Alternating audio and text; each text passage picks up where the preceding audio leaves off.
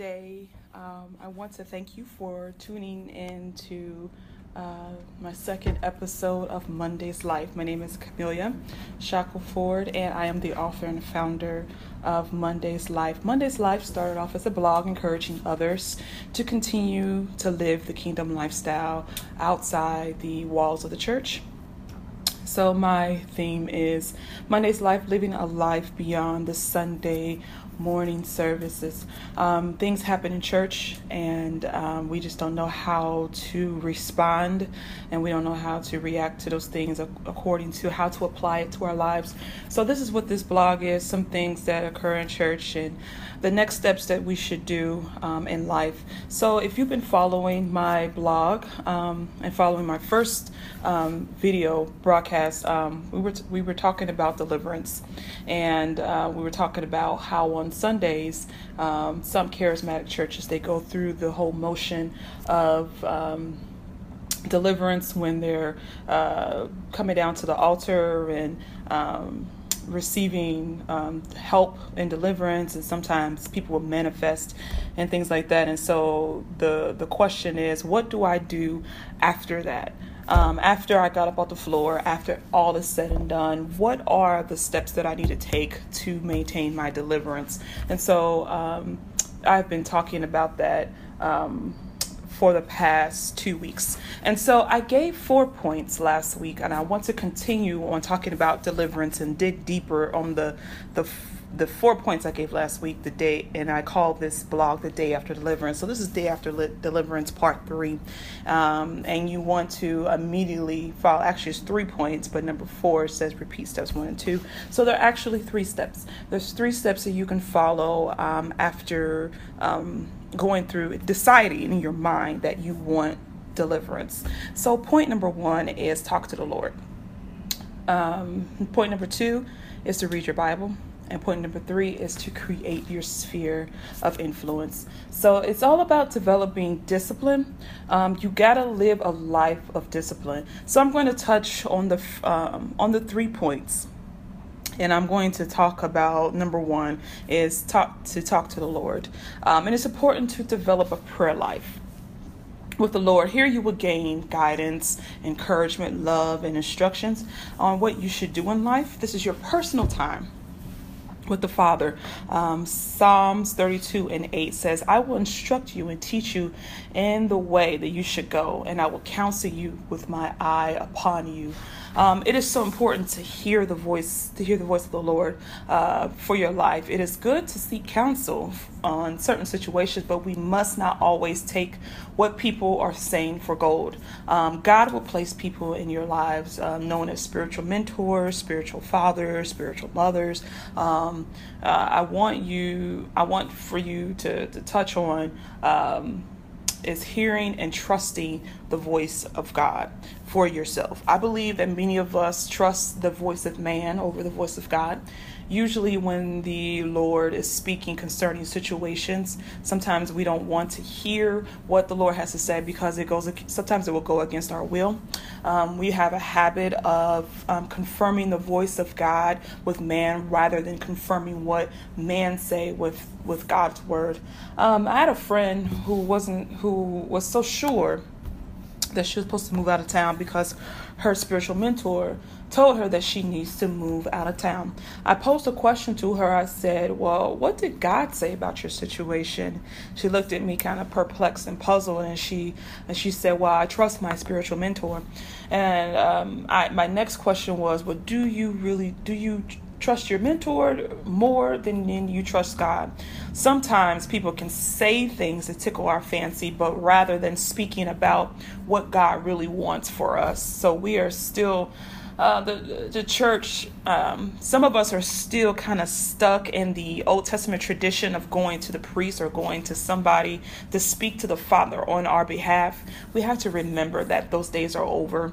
The veil has been torn, and we don't have to go through man to talk to God. So a question I pose to you is that, have you placed yourself in the position to hear from God?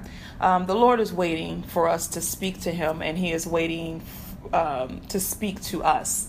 But do we hearken to the voice of the Lord? God is waiting for us to say, "Speak, for thy servant is listening." In the book of Proverbs, it says, "My son, if you receive my words and treasure upon my commandments with you, making your ear attentive to the wisdom and inclining your heart to understanding. Yes, if you call out for insight and raise your voice for understanding, if you seek it like you seek silver and search it as for hidden treasures, then you will understand the fear of the Lord and find knowledge of God." Listening is an art. It takes time to realize when God is speaking, when it's yourself or when the enemy is trying to speak. We will make mistakes and miss when God is speaking. But if you confess and realize that that God wasn't speaking at a certain time or God's not speaking, it will help you to develop your inner ear even more. You have to be able to decipher whether or not it's yourself speaking, whether or not it's the enemy speaking, or if God actually is speaking to you. So that leads me to point number 2. Point number 1 works hand in hand with point number 2. You are able to hear God through His word. Here are some scriptures that talks about how God wants for you to hear from Him. In Jeremiah 33:3, it says, "Call to me and I will answer you and I will tell you great and hidden things that you have not known." Isaiah 30:21 says, "And your ears shall hear a word behind you saying, this is the way, walk in it, when you turn to the right or when you turn to the left." Luke 11:28 says that blessed rather are those who hear the word of God and keep it. John 8:47 says, "Whoever is of God hears the words of God." The reason why you do not hear Him, because you're not of God. And the last verse, Philippians 4:7 says, "And the peace of God, which surpasses all comprehension, will guard your hearts and minds in Christ Jesus." Like I said in the first video, there are a lot of Bible aids out there. There are a lot of topical Bibles concerning various topics that can help you when you're feeling a certain way. When you're reading the word, it awakens you, it stirs you up in your spirit, it gives you hope, and it sustains your life.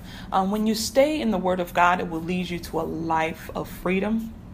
The Bible says that man should not live by bread alone, but every word that proceeds out of the mouth of God.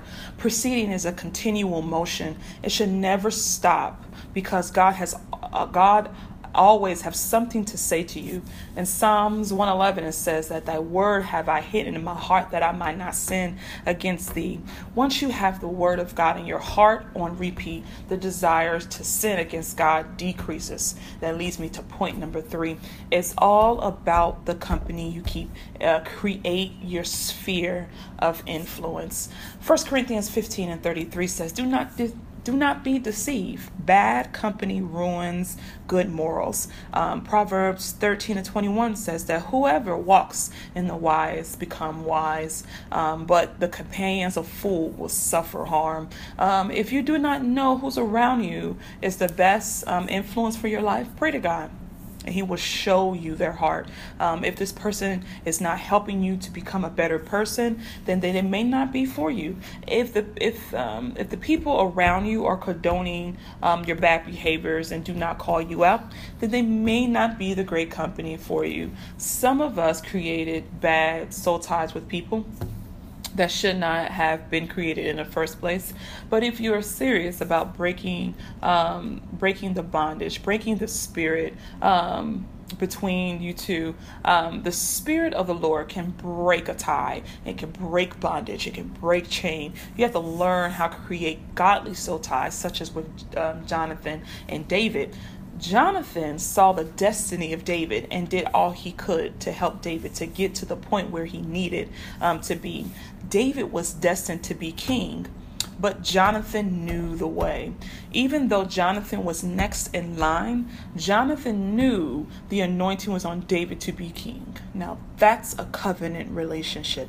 Jonathan was entitled to the next seat to the throne, but Jonathan realized and recognized the anointing on David's life and did all he could, even risk his own life, to make sure that David got to the point where he needed to. God wants you to present yourself to him, and he'll do the cleaning. We cannot make ourselves holy. God does the sanctifying and he does the purifying. Only God can blot out our transgressions. He wants those things that we are holding on to. If it was our choice, we would want to hold on to those things. God said, give it to me. God said, I want you to lay aside every weight. God is with you through your deliverance process. He wants for you to be set free. Deliverance is a day-by-day event, and it takes effort from us to do so. One Sunday experience does not fix your problems, but it can help and push you to the place where you need to be. Nobody was born perfect, so let us respect and help those through the deliverance process. Let us not talk about and make fun of those who are trying. At least they are trying and no longer living in denial. We should be a community that will want to see everyone free and walking in their deliverance. So that ends my series on deliverance. If you want to send me questions or just want to chat, my email is mondayslife@gmail.com. If you want to read my blog, it is mondayslife.wordpress.com, and I'm also on Facebook and Instagram under Monday's Life. Thank you all for tuning in, and I'll see you guys next week.